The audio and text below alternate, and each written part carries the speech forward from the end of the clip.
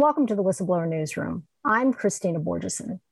The campaign to convince everyone to get vaccinated, get vaccinated, get vaccinated has turned into a full-on fear and persecution campaign against the unvaccinated, who are being portrayed as irresponsible and deadly to everyone around them. The pressure is on everywhere. It's the jab or no job, the jab or no education, the jab or no access to any number of places. People are encouraged to fear the unvaccinated, to shame them, to yell and scream at them into relenting. One journalist tweeted that he thought they should be sent home with ankle bracelets. Are they right? Do science and statistics support this persecution of the unvaccinated? I decided to ask two honest brokers on the front lines of the COVID issues about this, Dr. Peter McCullough and Dr. Meryl Nass.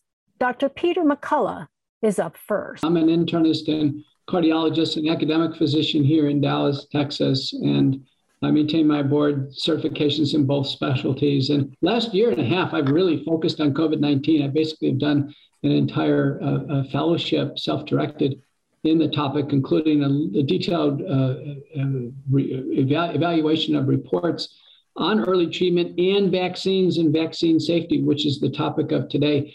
And what we know as we sit here today, that the vaccines, and they're different, Pfizer, Moderna, and J&J coming out of the registrational trials were different. The vaccine efficacies of Pfizer and Moderna were about 90%, but J&J was less at 70%.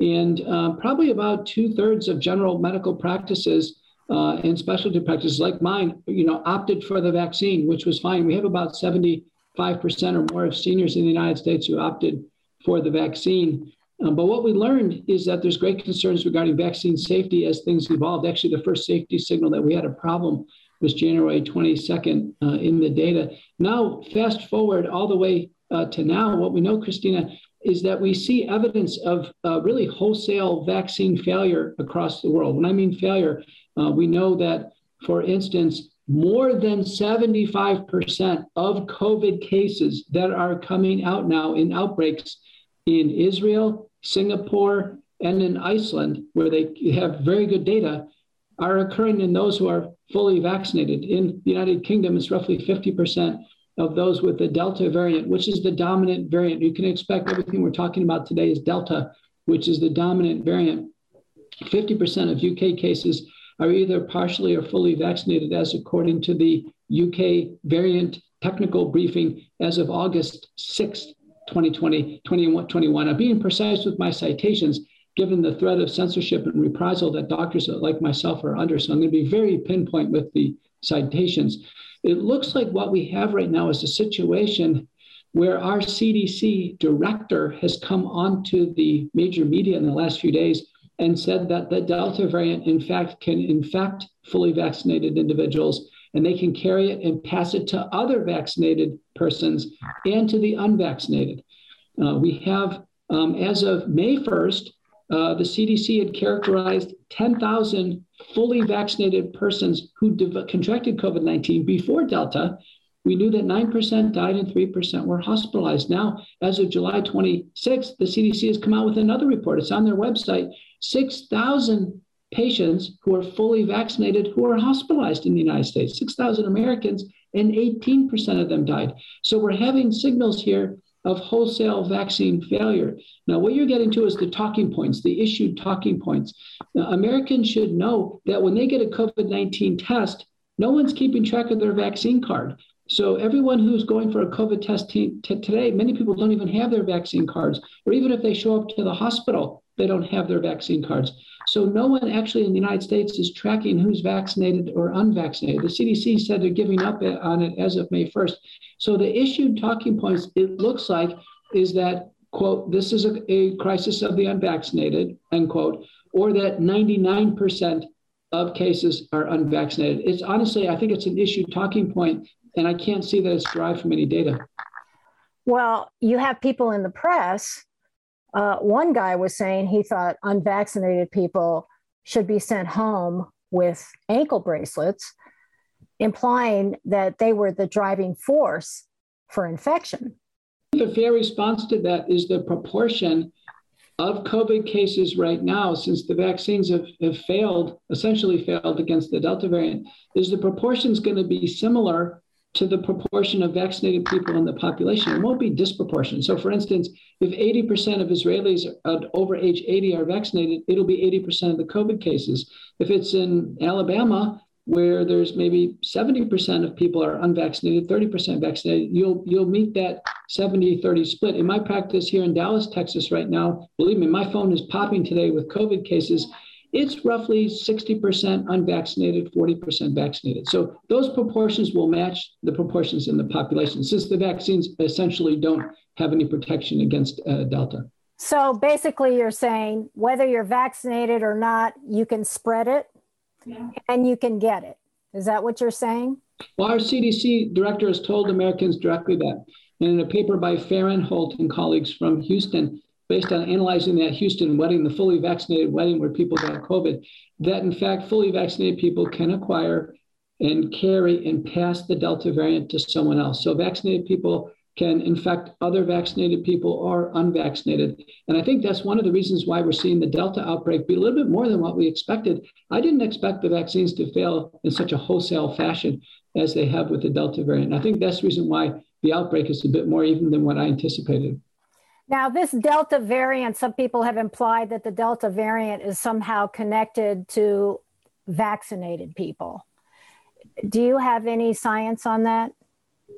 Well, there are clearly sources of information to suggest that once we start vaccination and we get more than 25% of the population vaccinated, we will allow one of the variants that's in the background to emerge because it's resistant to the vaccine. That makes sense. Just like an antibiotic, once we get to a certain percentage of coverage with an antibiotic, we'll allow a resistant bacteria to move forward. So if we were to go back in time 6 months ago, we had about 14 strains or more in the United States, and they were all relatively small proportions. We had UK, Brazilian. There was always some Delta, by the way. It was always in the background. And there was a paper by Neeson and colleagues from Boston and Rochester, Minnesota, great paper, over 1 million sequenced samples. And they looked at vaccination rates all over in the variant proportions. And they concluded more than 25% of the population vaccinated. In fact, you'll encourage a dominant strain to move forward. So what happened in India is that we heard reports in Maharashtra, one of the states in India, they had started using the Sinovac vaccine in certain pockets. And they may have hit certain pockets where they had more than 25% vaccinated. You know, India is quite a diverse country. And that's probably enough in order to have the Delta variant become the dominant strain. It just so happens that it looks like the Delta variant can easily get past Pfizer and Moderna. We don't know about AstraZeneca or J&J. But so we've, in a sense, created now a super dominant strain, or we've encouraged a super dominant strain. Unfortunately, Delta's milder. In the UK technical briefing report, August 6th, the mortality rate with Delta is far less than that with the UK variant or the other variants. So, you know, we're kind of lucky that we have this dominant strain that's so mild. But it is, I think the reason why Delta is a big deal and our phones are ringing off the hook is because the vaccinated are, in a sense, participating in this outbreak. Well, also, there were press reports when the Delta variant first emerged. There were press reports about how this was a very deadly variant. I mean, I distinctly remember seeing press reports about that. Well, you know, I saw it too. And actually, those reports came out of India at first. And I ended up doing some interviews with some people in India to figure out what's going on. And there's always, in the middle of these outbreaks at first, there's always great confusion about what's going on. And anything can become deadly when resources are overextended. And in fact, that's probably what happened in some pockets of India. But as things have settled out, what we've learned is the most important factor on whether or not something is deadly is if they get early treatment. So unless we actually have reports on who's treated with what, we can't determine which is the more deadly variant or not. In general, in the UK, which they don't offer much in the way of treatment there, those who are sick enough to be seen in the ER in the UK system, as of the August 6th variant technical briefing number 20, the mortality of Delta is far less than all the other variants. It's the least lethal. Now, of those who died, which is way less than 1%, of those who died, 65% were fully vaccinated. If you had COVID and you got over it, without being vaccinated, you just let your own immune system take over.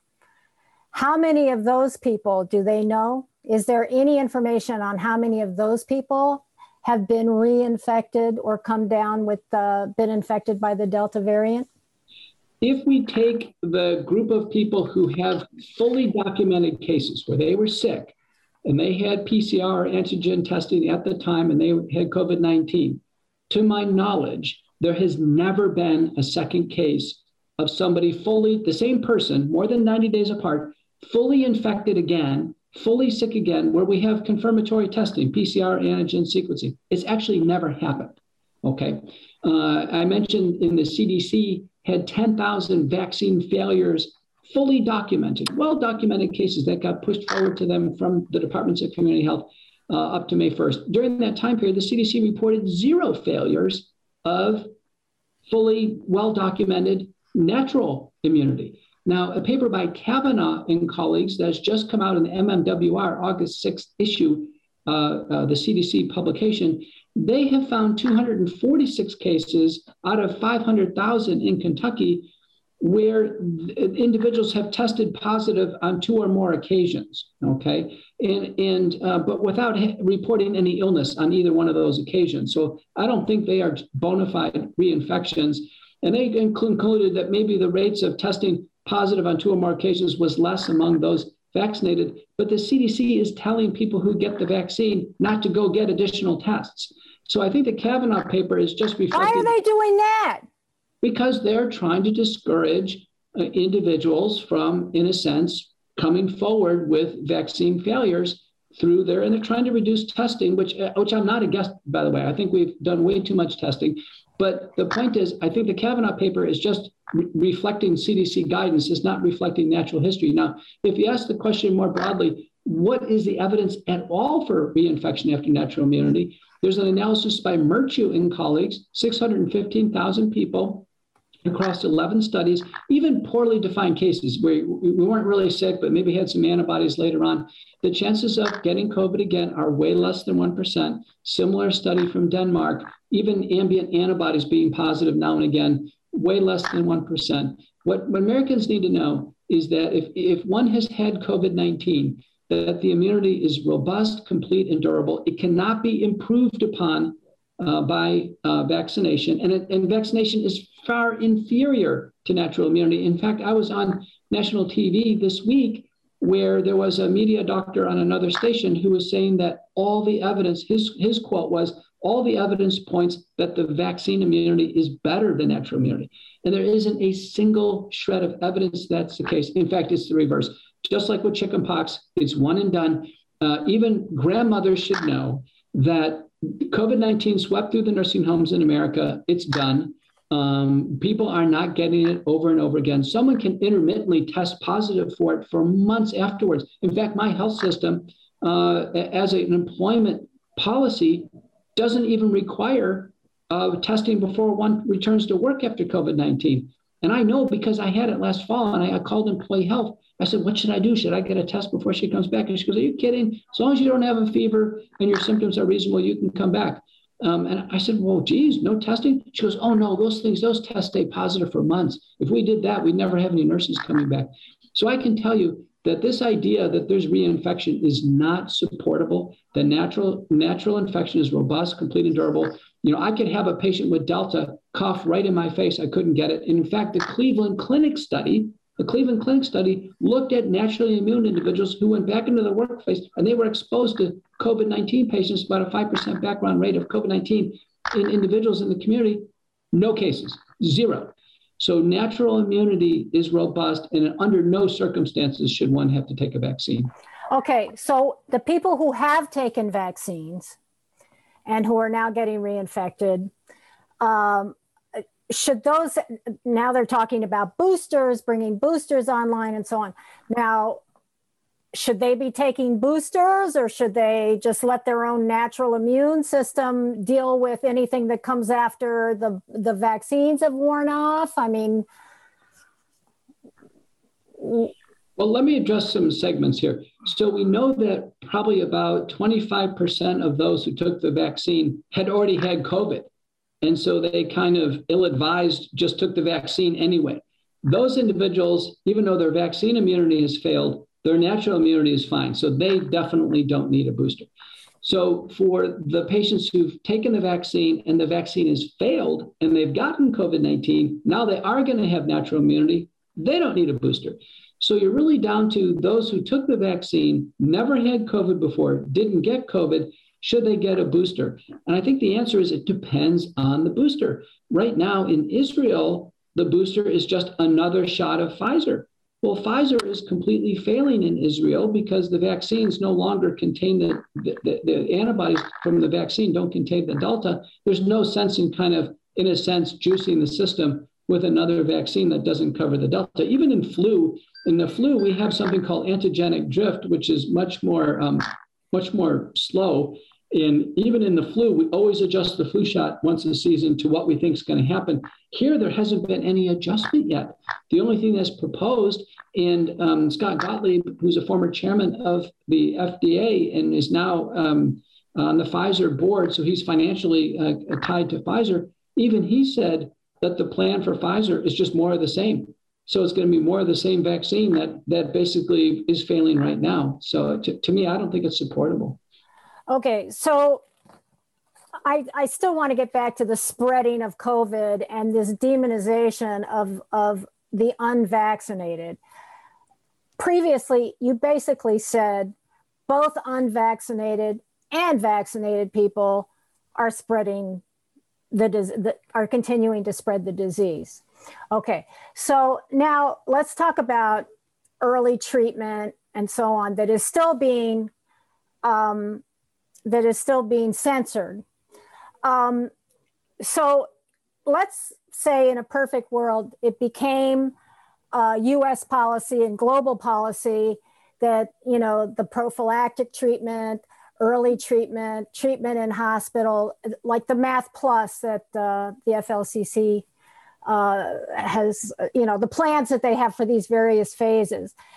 If that were to become global policy, so instead of people going to get vaccines, they did this, would that eradicate COVID? No, it wouldn't eradicate COVID, but it would create the same pattern that we've seen in India, Mexico City, Peru, and others. We would crush the curve. So if we had an immediate shift to early treatment reduces the spread per individual from 14 days to 4 days. And it markedly drops risk of hospitalization and death. So early treatment that's what kicked in the end of December, early January in the United States. We crushed our curve. Same thing that happened in Mexico City, same thing that happened in India. So we would crush the curve, but we're not going to get to 0 cases. That's a fool's errand because this is a respiratory virus. It's a version of the common cold. The average person gets 4 colds a year. It's going to pass around. It passes around in the vaccinated or unvaccinated. There's no difference now. So I think we should just treat high-risk people. We have 500 million doses of these monoclonal antibodies. I don't want to see a single high-risk senior suffer at home. There should be phone calls. All the doctors should be activated. Our CDC and FDA should be having 1-800 hotlines up on TV 4 or 5 times a day, telling seniors where they can get these monoclonal antibodies. President Trump got that. Get an infusion of monoclonal antibodies, go home, and start the other sequence of drugs. The Math Plus and the FLCC protocols are the less intense protocols for less sick people. The protocols that I've published in the American Journal of Medicine and Reviews in Cardiovascular Medicine, because I'm a specialist in cardiology, are for the sicker patients, called sequence multi-drug therapy for seniors. They shouldn't rely on Math Plus or these kind of less intense protocols. I mean, patients really do need the big time drugs, including the monoclonal antibodies, and we move into sequencing with hydroxychloroquine supported by 200 studies, ivermectin supported by 60 studies, doxycycline and azithromycin, prednisone supported by meta-analysis of over a dozen studies, inhaled budesonide supported by 2 randomized trials, colchicine supported by a very large randomized trial, 4,000 patients, placebo-controlled, and then very importantly, full dose adult aspirin, and then anticoagulants, injectable Lovenox, full dose. So, you know, that's a much more intense protocol than others, but our seniors need that. I've treated patients up into their 90s successfully, and we can avoid hospitalization and death. Could you send me the link to that, please? Yeah, the best place to go now is Truth for Health Foundation. Truth for Health Foundation has the most updated protocols. There are now lists of treating doctors. The other groups are terrific. So as you mentioned, Frontline Critical Care Consortium, FLCC, in their protocols, Math Plus and IMath. And then there's the American Frontline Doctors, AFLDS. These are the major early treatment groups. None of the current other societies, so the Infectious Disease Society of America and National Institutes of Health, they actually have nothing for outpatients right now. Neither does the AMA or the American College of Physicians or the American College of Chest Physicians. All the other major groups have been solely focused on inpatients. So the ads every day, the ads on TV are get the vaccine, get the vaccine, get the vaccine. So if you were the health czar of the country, what would you replace those ads with? I'd replace them with risk stratification. If over age 50, multiple medical problems, or younger than age 50, presenting with severe symptoms, get early treatment. We would have an emergency pivot to early treatment. We'd have 1-800 hotlines to all the early treatment centers, to the telemedicine services, wide open access to the monoclonal antibodies for those who meet the criteria. And I wouldn't restrict the monoclonal antibodies to just outpatient. You know, I had a patient the other day. It was so frustrating. She was sick. She went to the hospital. I wanted to get the monoclonal antibodies, but as soon as they admitted her, they said, oh, now she's admitted. She's no longer eligible for the antibodies. I go, wait a minute, she's sitting in the same room in the ER. Why was she eligible 5 minutes ago and now she's not eligible now? So I'd get rid of all these ridiculous barriers. I would allow the full treatment of patients. And then we would basically close out this pandemic. With respect to the vaccines, at this point in time, the vaccine program, I don't think anybody had a problem with it. I didn't back when it was elective. And people remember make their own choice. I mean, right now I've got great concerns regarding safety. I mean, I personally wouldn't advise my family or anyone else to get it because, you know, as we sit here today, we have 545,000 CDC documented vaccine injuries. We have over 200,000 deaths, hospitalizations, emergency visits, or office visits after the vaccine. It's grossly unsafe. We've administered 168 million patients have gotten the vaccine. Do you know every year we vaccinate basically about 285 million Americans, or million shots given, and we don't have rates like that. I mean, so these vaccines are off the chart in terms of injuries to Americans. Some just think we ought to just pull them off the market altogether. You know, there could be a nursing home worker or someone comes into the system and needs a vaccine, but all the mandates should be dropped immediately because there's so much tension right now. Americans know the vaccines don't work fully and they know they're not safe. And many honestly are ready to walk off the job right now because they don't want to be injured with the vaccine. They certainly don't want to lose their life taking a vaccine that doesn't work. Well, Fauci is talking about having these vaccines FDA approved. You know, that could be a good thing or a bad thing. If they're FDA approved, the FDA will have to approve a label or a package insert. And the package insert will have to have what's called ISI, important safety information. And the package insert is a legal document. What the FDA and CDC has not done is they have not given the United States weekly press briefings on vaccine safety. They haven't even given monthly press briefings. Matter of fact, they haven't even given a single briefing to Americans on safety. It should be safety first.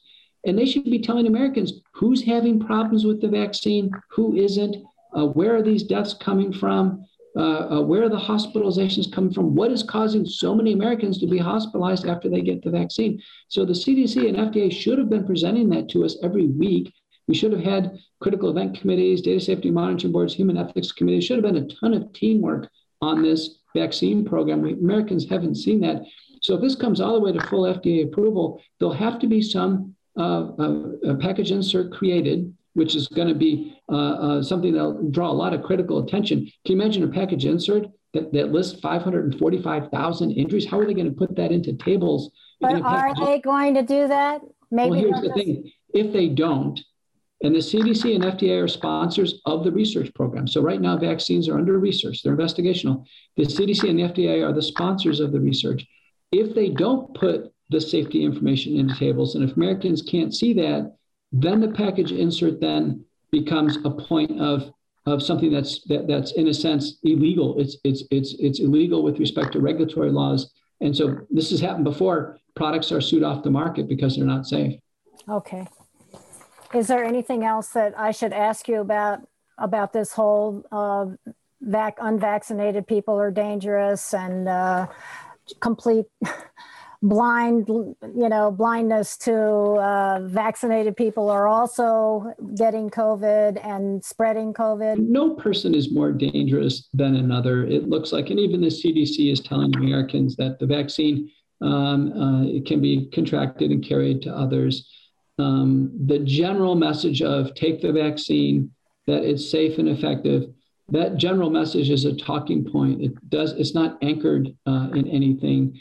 And what my patients are asking me and what Americans are asking overall is, doctor, at this point in time, which vaccine, Pfizer, Moderna, J&J, which one is the safest? The CDC and FDA should be telling Americans on this. And which one is holding out the best? Which one is effective? Americans need to make a choice. They are being asked now by employers to participate in research. The consent form says that this is investigational and it's optional. But now people feel in order to keep their jobs that they need to take one of these optional vaccines. They want to know which one. And if the CDC and FDA shouldn't do it, then maybe the employer should do it. But Americans need to make a choice when they take the needle. Well, most feel uncomfortable with being blindsided on information, and with this complete lack of transparency. Most people say, listen, I don't feel comfortable, period. Well, you say that this take the vaccine thing is a talking point, but it's more than a talking point, isn't it? I mean, it's inviting people to suffer death, dangerous side effects, and also to get COVID again and to spread COVID. So it's more than a talking point, isn't it? And what is that? And why is it that the CDC is not paying attention to frontline doctors treating COVID patients successfully, like you and the others? Well, we're the one picking up the burden right now. The CDC and FDA and NIH, they don't treat patients, so they don't have any fiduciary responsibility. And in many ways, they probably look to us to provide the answers. And we did. And we did respond, and we provide the answers. And so they're not opining on treatment. But what the CDC and NIH and FDA did is they worked with two administrations now on Operation Warp Speed. They produced some products. One set of products is the monoclonal antibodies. We had Lilly, Regeneron, and GlaxoSmithKline. Lilly is out. It no longer covers it. So Lilly's out, but we still have Regeneron, which is widely commercially available and fine. They also, Operation Warp Speed also produced the vaccines. But the vaccines right now, we have evidence outside the United States that they are in free fall. They're grossly failing, okay? And they're failing at least for a large fraction. In the United States, because when people get COVID tests, no one is writing down the vaccine card. No one is actually integrating COVID positive tests and vaccination in the United States. We don't have the critical information that we need. We actually don't know the proportions of patients who are getting sick with COVID-19 who've been vaccinated or not. There is a general talking point where it says crisis of the unvaccinated, 99% unvaccinated. If you ever notice 99%, how could you get to that number? It's because we don't know. And so when the CDC announced— Well, that's not a talking point then. That's a lie, because they don't know. It's just the CDC, this is all in the open, Christina. It's in the open. The CDC said May 1st, we are not tracking COVID-19 in patients who have been vaccinated. It's in the open. The CDC told vaccinated people, don't get tests anymore. This is in the open. This isn't— But why are they doing that? You're going to have to ask them that. I think they're doing a disservice to these patients who've been vaccinated who are getting sick with COVID. The CDC told us on July 26th, they had 6,000 cases vaccinated in the hospital and 18% died. What do they have to say to those patients who've been fully vaccinated and they've lost their lives? So they got those numbers and then they stopped counting? Up to May 1st, they took spontaneous reports coming from departments of community health. And again, because they don't have a reconciliation of the test positive cases and those who are vaccination status, even though those data sources exist, they haven't integrated them. So it's simply on a manual basis. Did they take these departments of community health? Americans know when you get tested positive with COVID-19, someone could call you from the Department of Community Health. And if you have a phone call and you exchange information, they can figure out if you're vaccinated. Those cases came to the CDC through the spring. They got to 10,000 and they reported it on their website. May 1st, they said, listen, we got 10,000 cases of breakthrough. 9% were hospitalized, 3% died. We're no longer going to track patients in the community who are vaccinated and develop COVID-19. The CDC said we're out of that. Now, subsequently, July 26th, the CDC said, well, here we go. Now we have hospitalized cases. We agreed that we would report vaccine failures in the hospital. We've got 6,000 of them, 18% died. So that's what we know on the CDC website. This is not misinformation. This is not my opinion. I'm giving the audience information. Remember, my license is at stake. The Federation of State Medical Boards said I could lose my license if I give misinformation. So I am being pinpoint in these citations because I'm going to be able to go back and show where this has been documented by the CDC. My next guest, Dr. Meryl Nass, is a board-certified internist with special interest in vaccine-induced illnesses, chronic fatigue syndrome, Gulf War illness, fibromyalgia, and toxicology. As a biological warfare epidemiologist, she investigated the world's largest epizootic anthrax outbreak in Zimbabwe and developed a model for analyzing epidemics to assess whether they are natural or man-made. So Meryl, I'm trying to get to the bottom of, we're being told over and over that the unvaccinated are very dangerous to the general population. So I want to know what the rationale is behind, this is sort of an official position that is being, that is also being, in the press, it's being promoted as, the unvaccinated. I mean, I read one tweet where a journalist I've known for a very long time shockingly said, all unvaccinated people should be sent home and have ankle bracelets put on them because they're so dangerous. So are they more dangerous than the vaccinated? What is the science? Okay. I believe what they're admitting in most countries now, and what has been admitted occasionally in this country by Rochelle Walensky, the director of the CDC, for instance, is that the vaccine doesn't prevent these vaccines, that are the three that are available, do not prevent transmission, okay? What that really means is that you can get the disease if you're vaccinated. Now, it's being blamed on the Delta strain, but it may be that you can get any variant if you've been vaccinated, because in Israel, whatever protection the vaccine was giving at first seems to have mostly worn off. So the Minister of Health in Israel has said the vaccine there, they only got Pfizer. The Pfizer-BioNTech vaccine is, she said 2 weeks ago, 40% effective. Okay, so that means 60% of people who were vaccinated don't have protection. Also in Israel, the Ministry of Health has been posting on Friday weekly the number of people in hospital, the number of people with severe COVID, and the number of new diagnoses. And so it looks as if the people, about last week, 2/3 of people in the hospital for COVID were vaccinated and 1/3 were not, okay? And we think about 80% of adults were vaccinated in Israel, something like that. So there may be just a tiny modicum of protection after 4 to 6 months. I'm sorry about that. Apologies. Anyway, there may be a minimal amount of protection, but there's not much in terms of preventing severity. So the vaccine is not stopping you from getting the disease. The vaccine is not stopping you from having a severe case of the disease. At least in Israel, the proportions are similar. Maybe it protects a tiny bit, but not much. 2/3 of the people in the hospital with severe COVID are vaccinated in Israel. Okay. So if you can get the disease, you can get very sick with it, and you can transmit it, you're not, the vaccine doesn't give you anything, okay? You get no protection, and there's no difference between the vaccinated and the unvaccinated. The vaccinated can transmit the Delta variant as well as the unvaccinated. So all of this nonsense about how unvaccinated people are a threat is an utter lie, okay? Now, Is this variant specific? We don't know, because 90% of the cases in the United States now are the Delta variant. 90% in the UK recently have been Delta variant, and in Israel, the majority. So there doesn't seem to be a shred of truth in that statement, at least as far as the Delta variant goes. So what we're dealing with right now is people who are on average, about 5 months vaccinated in the United States. In Israel, they're dealing with about 6 months vaccinated.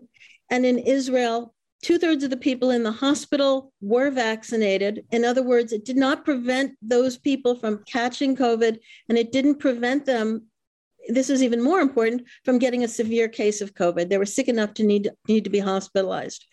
In the United States, we don't have those kinds of data, so I can't tell you that the numbers are the same. But the CDC made an attempt to minimize breakthrough cases of COVID in vaccinated people in the United States on May 1st by saying they would only count cases if they were hospitalized or if they died. And in addition, if they had a very high titer on their PCR test with something called a cycle threshold under 28, when in fact, to diagnose a case of COVID, you can have a cycle threshold as high as 45, which is a much, much lower level of COVID in your sputum or nasal passages. So what that means is the CDC made sure to make it impossible to get good data from the United States. But in Israel, what we're finding is most of the people sick with COVID are vaccinated. Okay, but so then these people saying that the great lepers, COVID lepers, the unvaccinated, what if they say to you, well, yeah, they got the COVID from these unvaccinated people. They were infected by unvaccinated people.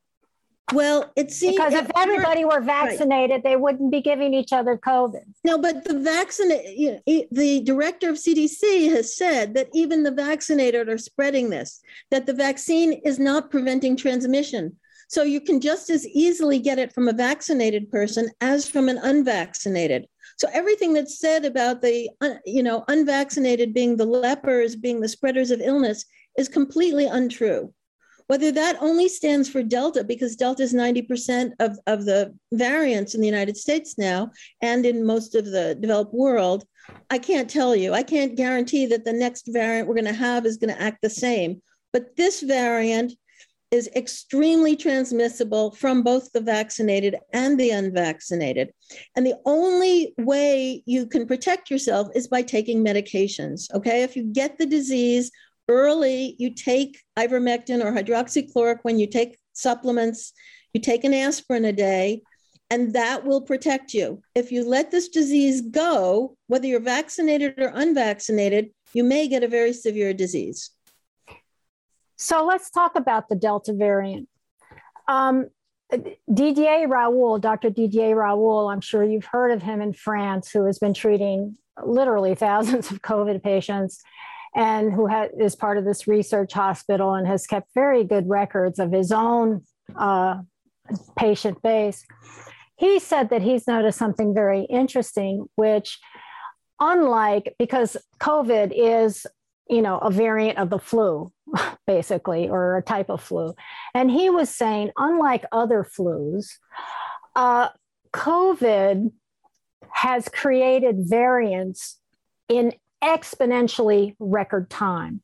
In other words, flu variants, once a year, maybe you get a variant. But in this case, you've had 2 or 3 variants, right? In the span of, in a much shorter span.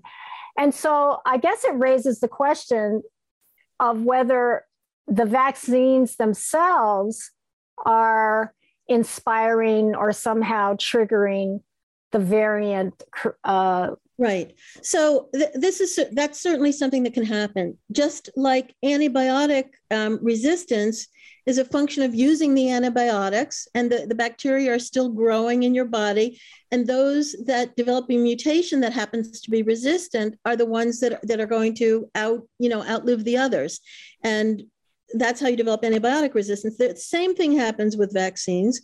There's a lot of vaccine resistance out there. The pertussis, most of the pertussis cases in the United States today are vaccine resistant because strains of pertussis have developed to get around the vaccine protection. It's happened for other vaccines also. So yes, it may well be the problem. The use of a vaccine can push mutations.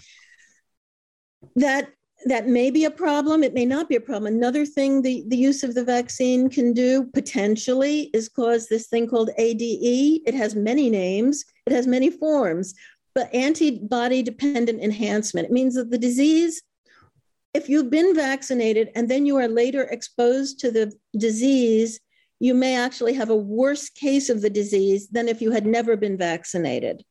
All right? Why? And well, that's because you have produced certain antibodies that instead of enhancing the immune response are blocking part of the immune response. And so that is something that experts are talking about now in terms of what's going on with Delta, and the vaccine. Is that why vaccinated people have such high titers in their noses? We don't know that answer yet. So I'm just putting it out there as a possibility, just as the fact that you have vaccines may trigger vaccine-resistant mutations. But whether they actually take over, whether they are clinically become an important, aspect of this whole pandemic is unclear yet so far. So I'm hearing in the press, people who have been vaccinated have a far better time of it dealing with Delta vaccine. They have a far lighter case of COVID than the unvaccinated. Is that correct?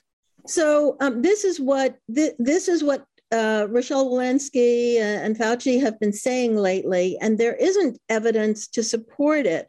And then there are two reasons why. So one is Israel, where 2/3 of the people in the hospital with severe COVID were vaccinated. 1/3 were unvaccinated, and about 80 to 90% of elderly over 65s in Israel are vaccinated. Since they haven't given us an age distribution of the people in the hospital, we can't say whether these elderly are more susceptible as a result of their vaccination, less susceptible, the same susceptible. But because 2/3 of the people there in the hospital with COVID are vaccinated, there's proof that it doesn't prevent severe infections. Well, being vaccinated.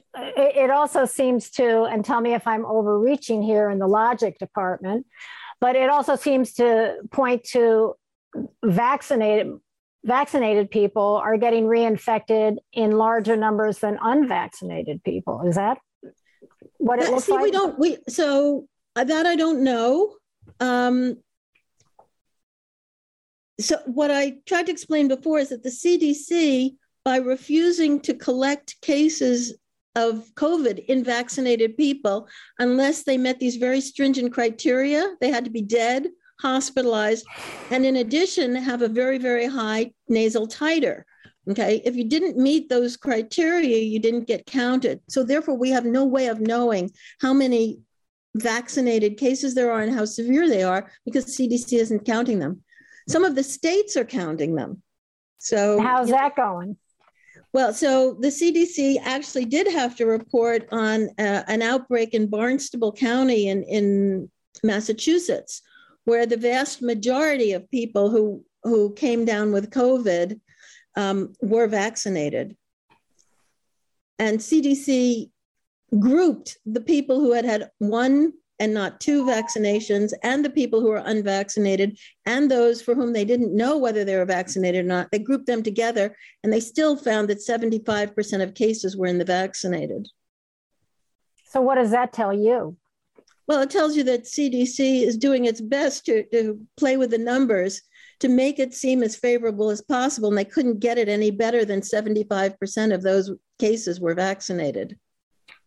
But that's might have been 85, might have been 90%. But that's the vast majority. Yes, yes, exactly. On the Cape in Massachusetts. So we've got Fauci now saying, oh, we're thinking that we're the FDA. It's almost like he's telegraphing to the FDA, you've got to approve these vaccines. Because we're expecting the FDA to approve these vaccines.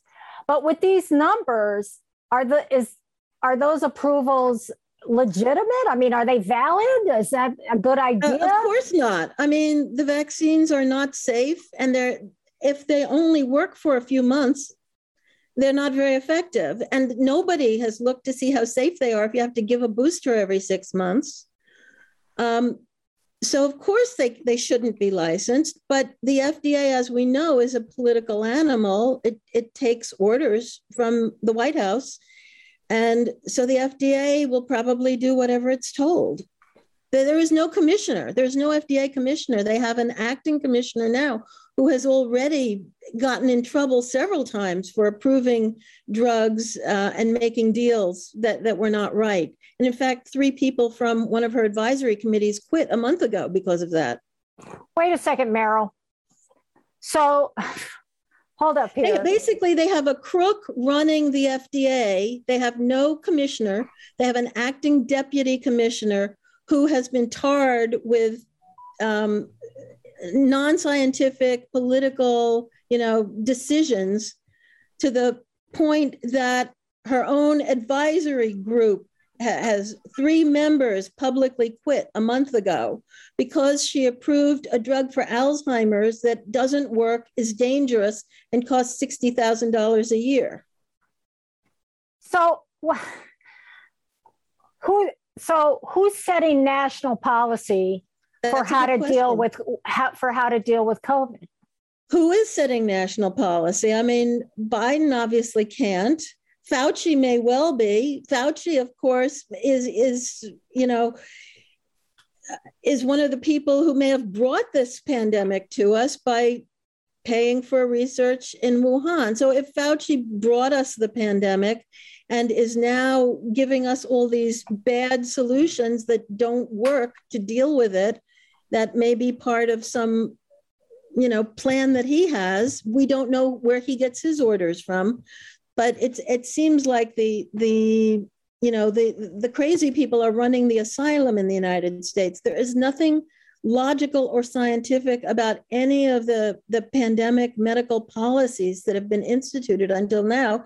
And this vaccine, because it's it can, you can die from myocarditis, from anaphylaxis, from Guillain-Barré syndrome, all of which are caused by this vaccine at relatively high rates. They shouldn't make you take something that hardly works at all. But as I said, the inmates are running the asylum. Well, it does make sense if you're saying people have to get boosted every 6 months. It certainly makes sense money-wise for the manufacturers of the vaccine, right, and anyone who benefits from having stock or getting paid off for helping create policies or whatever that push these vaccines. Absolutely. So Pfizer has announced it's making $33 billion this year from the vaccine. BioNTech is making more. Moderna said they were making $20 billion this year. And then there's this huge industry of vaccine passports, because they're not going to be just vaccine passports. They're going to be financial applications, health applications. All of our data will probably go online. You can't have a health pass. The health passports are being sponsored by Microsoft, other large companies. You don't need a health passport unless you have to give boosters all the time, right? Unless you have something to keep track of, you don't need the health monitor. So the boosters and the vaccinations are required for the passport. And the passport, could be even a bigger moneymaker than the vaccines. I saw Trudeau, Canada's head of state, talking about how he was making a deal with Pfizer for, I think, the next year, $60 million worth of additional shots, and the following year, 60 million. And I just thought to myself, something is very strange. Right.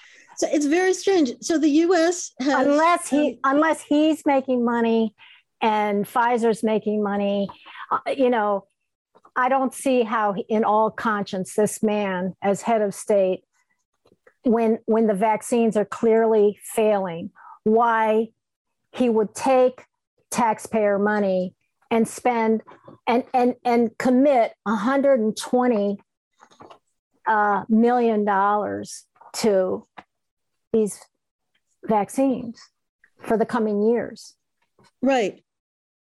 Well, obviously, he's either been threatened or bribed. We don't know which. But Europe has made contracts for 8 or 9 doses per person, and so has the United States. And this started under Trump, 8 or 9 doses per person. I didn't know that. Are you kidding? I'm not kidding.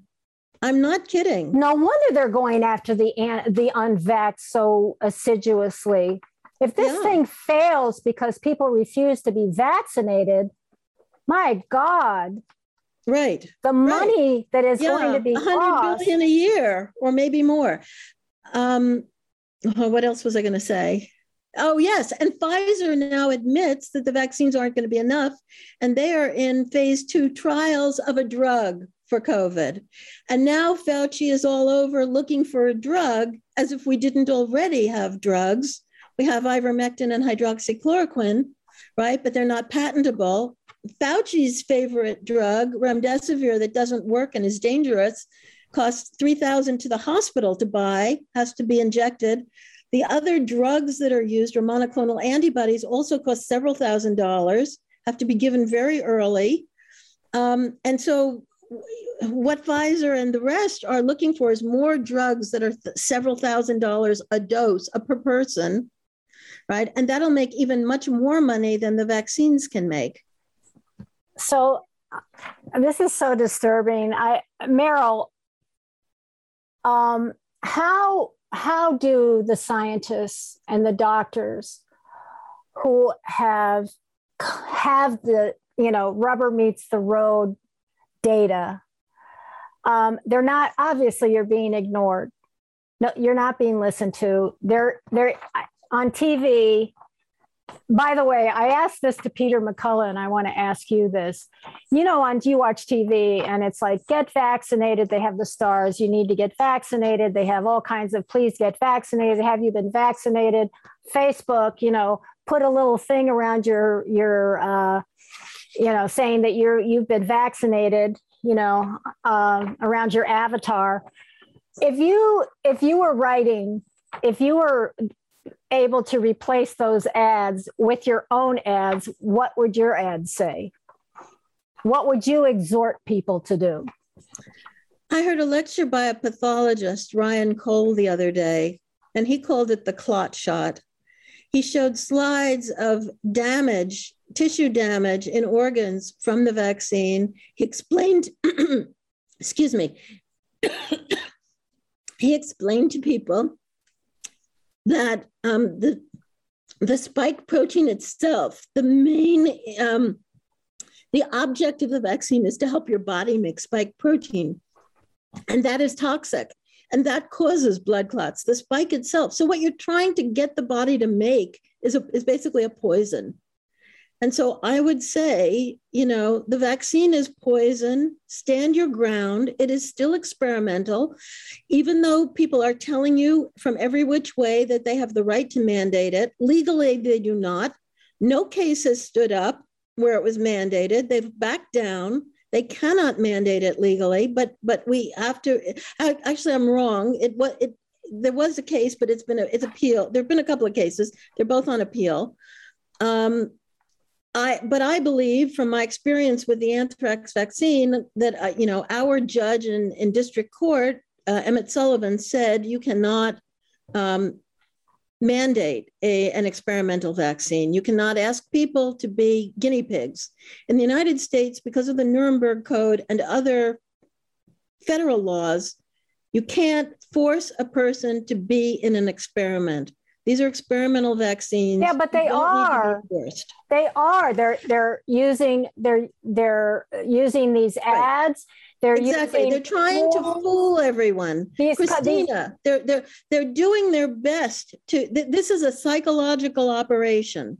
Okay, the government and certain industries are making a lot of money. There are other reasons probably why this is happening. It is a conspiracy.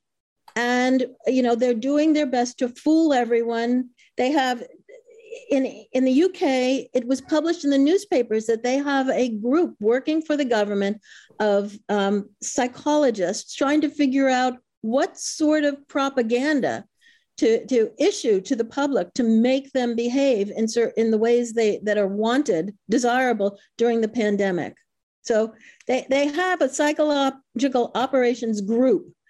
And it comes up with all this propaganda and it's made all these ads. And the majority of the people, understandably, have been fooled by this. But all I can say is there are some people and doctors, there are not that many doctors speaking out because most of them that did lost their jobs. And the ones who didn't, I have my own office. Nobody can fire me. I can speak out any way I want. And there are a few like that. Ryan Cole is one. He has his own business. But for everyone else, it's a very hard time. And the doctors have also been forced to get these vaccines. But the only way we're going to solve this situation is if people start realizing that it has to end somewhere. You have to say no. They've closed down businesses. They've put a lot of... They're driving people out of schools. Right. Your child has lost a year of school. They're driving them out of their job. A lot of people are in debt. And now they want to stick needles into you with God knows what new messenger RNA vaccine, never been used in humans before, except as an experiment. When are you going to say no? When are you going to say enough is enough? Once people do that, this will end and we'll get back to normal. And then we can get the medicines we need to treat this. If you treat it early, it's no worse than the flu. If you let it go until you've got this tremendous immune stimulation, overactivity of the immune system, then it can become a fatal illness.